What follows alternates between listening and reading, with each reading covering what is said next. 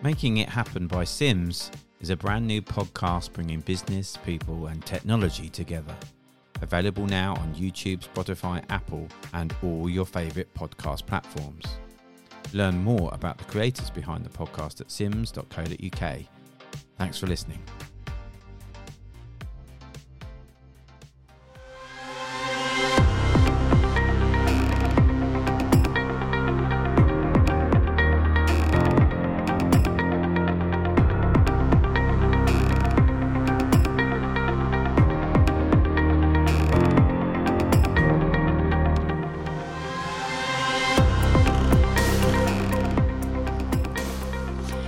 Hello again, and welcome to welcome to number 2 of our podcast of the first day of the Subcon show.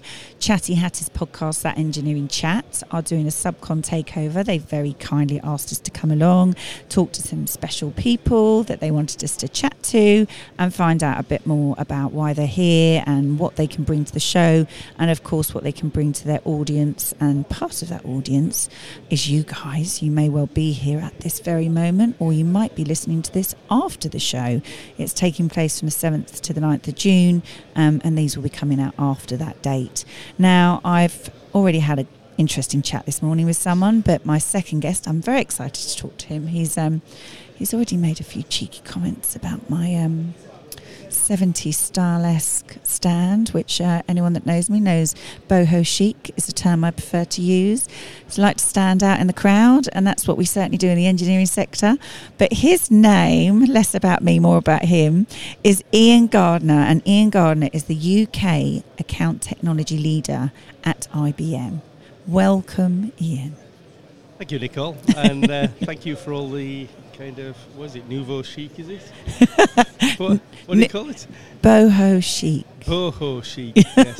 Lots of, furs and... Fake fur, faux fur, just for those that are listening. We've got, Rachel's vegan, faux fur. Why are you here today, Ian, other than to talk to me, obviously? Why? I'm sure that's not the only reason you've come to Subcon, although, some would say it should be. But why are you here at Subcon today? Simple answer is that I was here to talk on a panel, which we just finished now, and that was to discuss bounce back ability, which is a horrible word. So there was a panel of 4 of us talking about how manufacturing can bounce back from the issues that we've all been faced with the pandemic. Yeah. A lot of manufacturers have done okay within the pandemic, surprisingly so.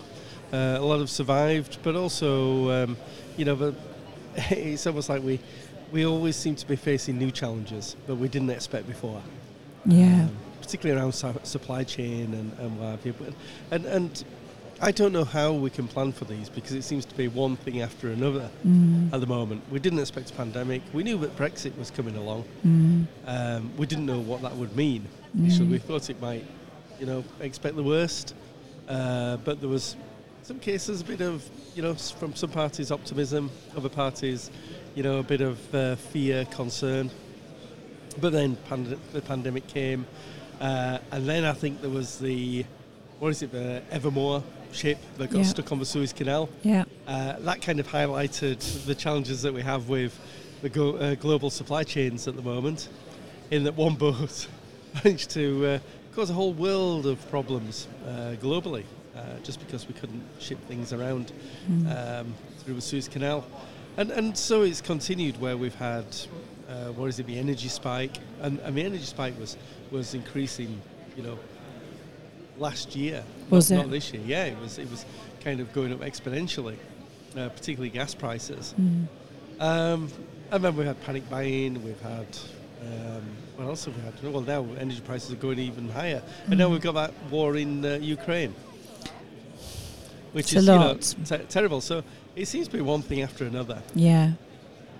So it is a lot, isn't it? When you think of it like that, it's just a lot of things that you can't, like you say, you can't predict. You don't know they're going to happen, and they've all come one after another. What, with your panel discussion, what was coming up? What was kind of, what was the discussion that was coming up? I mean, the challenges that are facing industry at the moment seem to be around, lots of things. We've got higher raw material costs, higher labour costs. So there's a lot of cost pressures there. But also, staff availability, getting people, labour shortages. That's been coming up a lot this morning, actually. Definitely. Yeah, and how can you deal with that? Because the demand's there. We can see that. But, in the past, you'd be looking at how you can take cost out of your production, make things more efficient. But now what you're looking at is how can you meet those demands, but with the workforce that you've got? Because you can try and hire, but it's a competitive marketplace, wages are going up. So it's more about how you can get more from the people that you've got, the good people. So getting more value from them, raising those skills, raising the value that they can give, all the mundane tasks, etc. If you can, try and automate those. I don't mean by robots or whatever. There's lots of alternatives there that can, but it's not about replacing people. It's more about, kind of say, okay, well, I've got so many employees, rather than those people keeping the lights on or doing, boring, monotonous tasks, giving them something more interesting to do where it really changes that business. Okay, that's interesting. So Subcon as a show, the people that are exhibiting here, is that, and obviously the audience that are coming along, why is that so important that we get that across? From a supply chain manufacturing background or engineering background, if I look at the maturity scale in the world of digitisation, manufacturing is probably quite low in that maturity scale. Paper works, and a lot of these organisations use paper because it does work, but we've got to move beyond that. And what do you think? Why do you think? Why do you think that? I've been in this sector for, like I mentioned, I don't know if I did or not, but about 25, maybe even 30 years. But it has always felt like it's a little bit behind. Is that just because we've got used to doing things and we don't like change, and now that the speed of things have accelerated so fast, we're trying to play catch up? And why do you feel like we are behind? I think it's just part of the evolutionary curve of certain industries. So if you look at finance, they went through that digitisation kind of transformation in, when was it, 50s, 60s, 70s? But they're very, very data-driven organisations. In the past, when you go to the bank, you'd fill in a paper slip, someone else would fill in a paper slip, and so it carried on. And things used to take forever. But now it's all digital. You don't even think about it. We haven't got people pushing paper around. It does exist, but not to the same levels as it used to. Manufacturing's much the same, except that it wasn't so data intensive. So it was the transformation's far more difficult in the manufacturing space. So the data's within the machines often, or we've got fantastic legacy machines that do a great job. They're accurate, they perform well, but you don't get data from those machines. And it is all data. Data's the important thing here. It's kind of the oil that fuels industry and everything else. That's the only way you can get more from the business that you're running. But manufacturing, it's catching up. And I'm not saying catching up because it was behind. It's just that's the nature of manufacturing, but that will change. And but the other side to it is that the manufacturing base, most organisations, they're not massive organisations. They're all small organisations that are providing a really, really critical part of that supply chain. Might be making one tiny component, a critical component of a bigger tier 1 manufacturer. So if you've got 50 employees in an organisation, who's going to manage that digital transformation? Where's that knowledge going to come from? That's I asked. I always remember I was over in Germany a couple of years ago, and I was asking the audience, well, what is it that's holding manufacturers back from digital transformation? And the two answers that kind of shone out were fear and the owners. That's interesting, isn't it?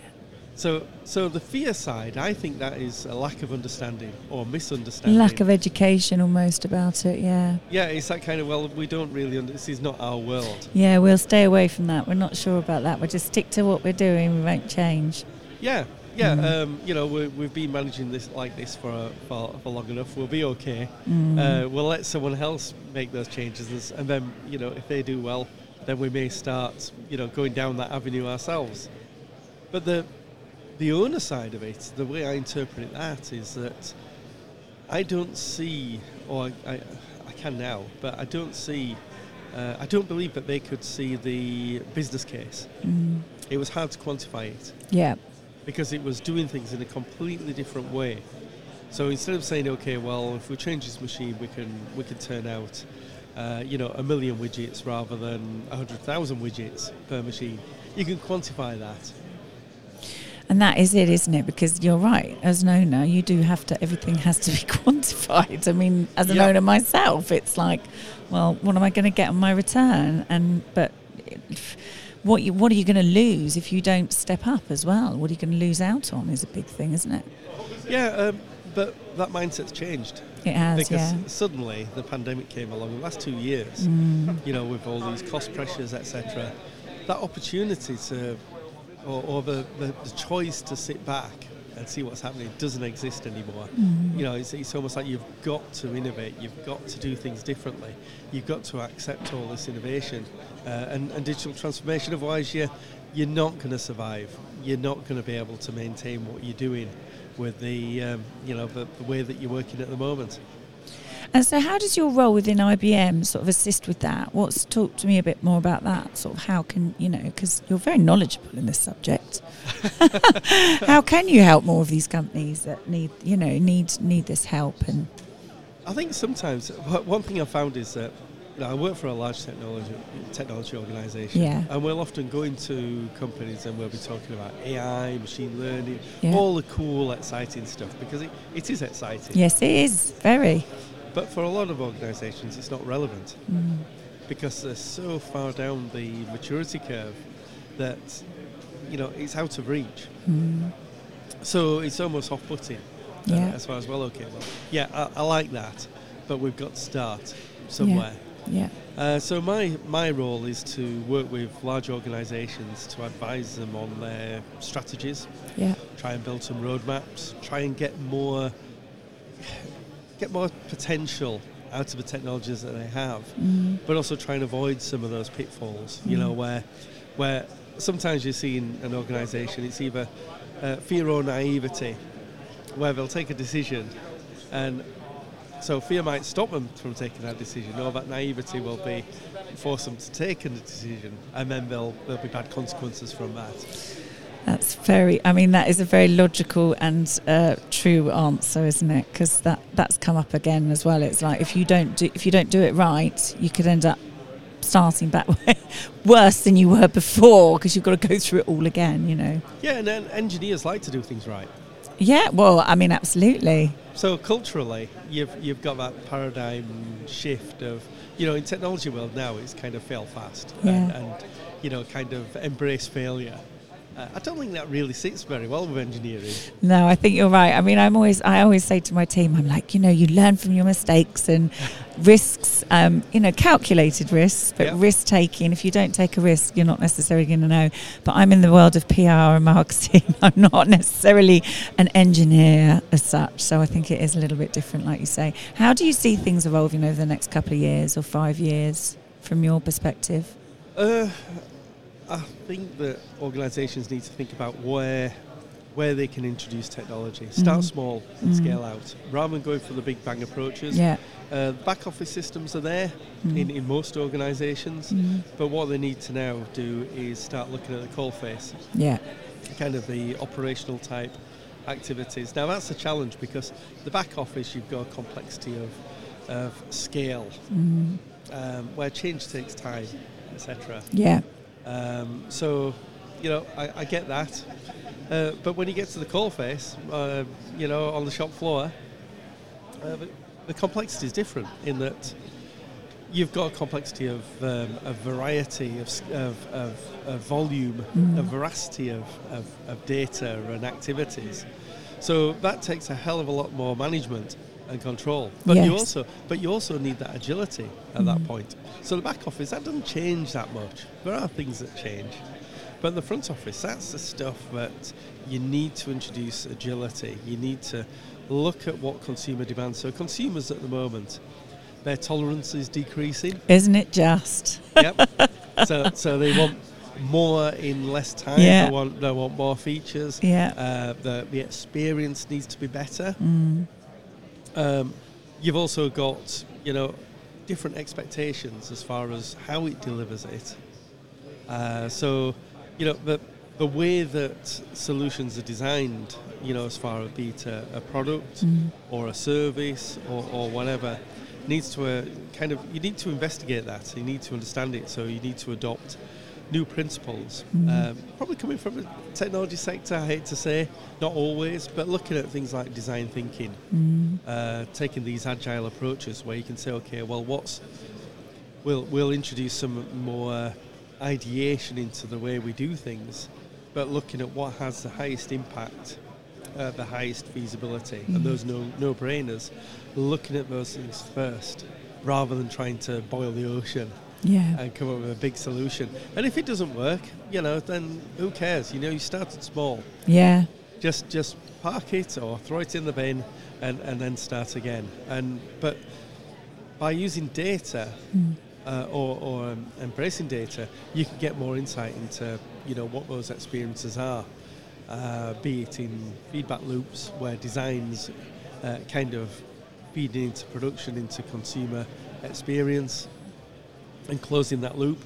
So often you find that someone creates something and you've got an engineer out there, because engineers are smart, and they'll say, well, I know if I tap this to the left, then this will all go together.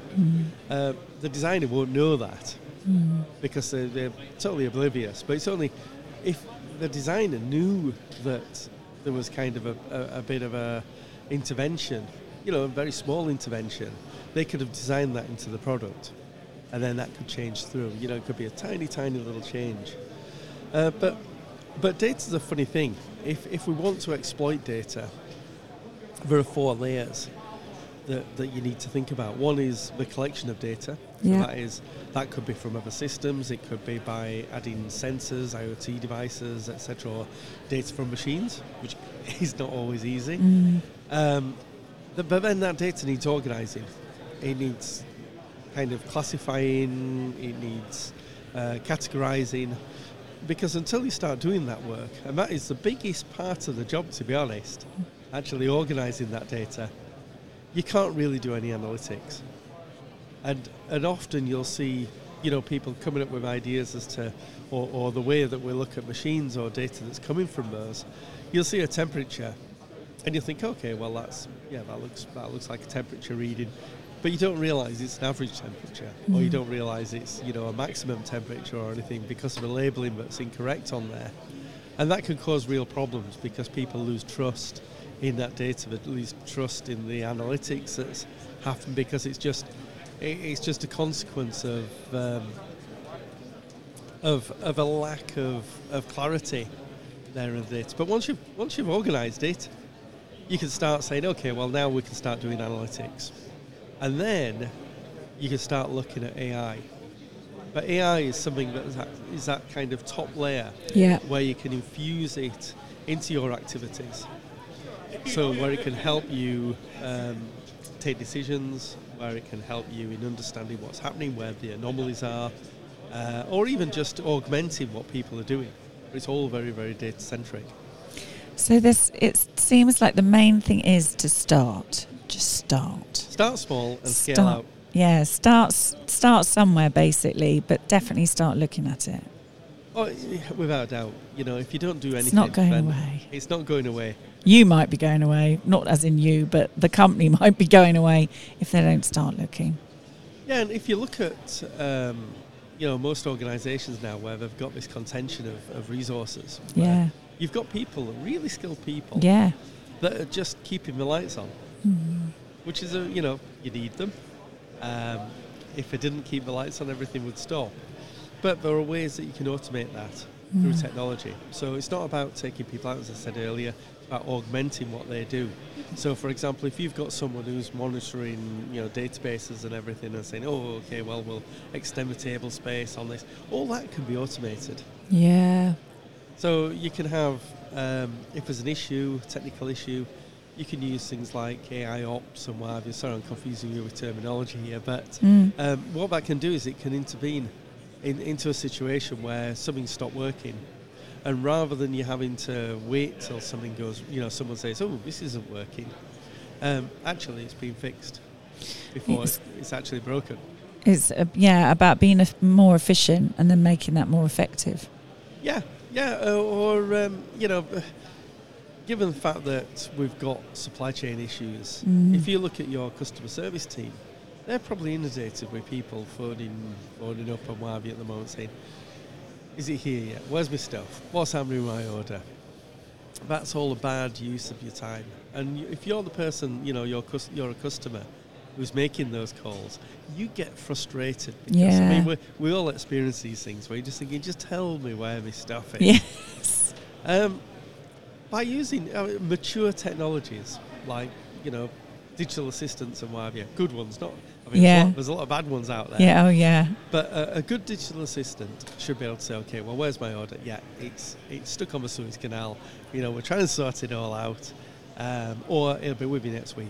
Or someone could say, okay, well, what's the dimensions? What's the weight of this product?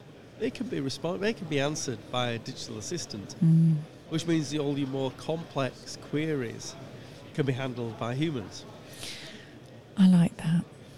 You've been very interesting to talk to, Ian. I love doing these shows because it just starts me thinking about all sorts of things. So, are you going to be having a wander around and talking to some people today? You're going to go around, and is there anything you're hoping to see here yourself, or is it just to sort of have a look around and see what other people are doing? Just my normal curiosity, I suppose. Find out what people are doing. Mischievous curiosity, I think. Yeah, normally is, but just to find out things. And, I have an interest in robotics, so if I can, I need a spring at the moment. So if I can, kind of, I don't know. I've got a spring in my step, but that's about all I've got, I'm afraid. It's been lovely to talk to you. Thank you so much for coming on, and a really, really interesting chat. So thank you so much, Ian. Have a great rest of Subcon show. Thank you. Thanks, Nicole. Thanks. Cheers.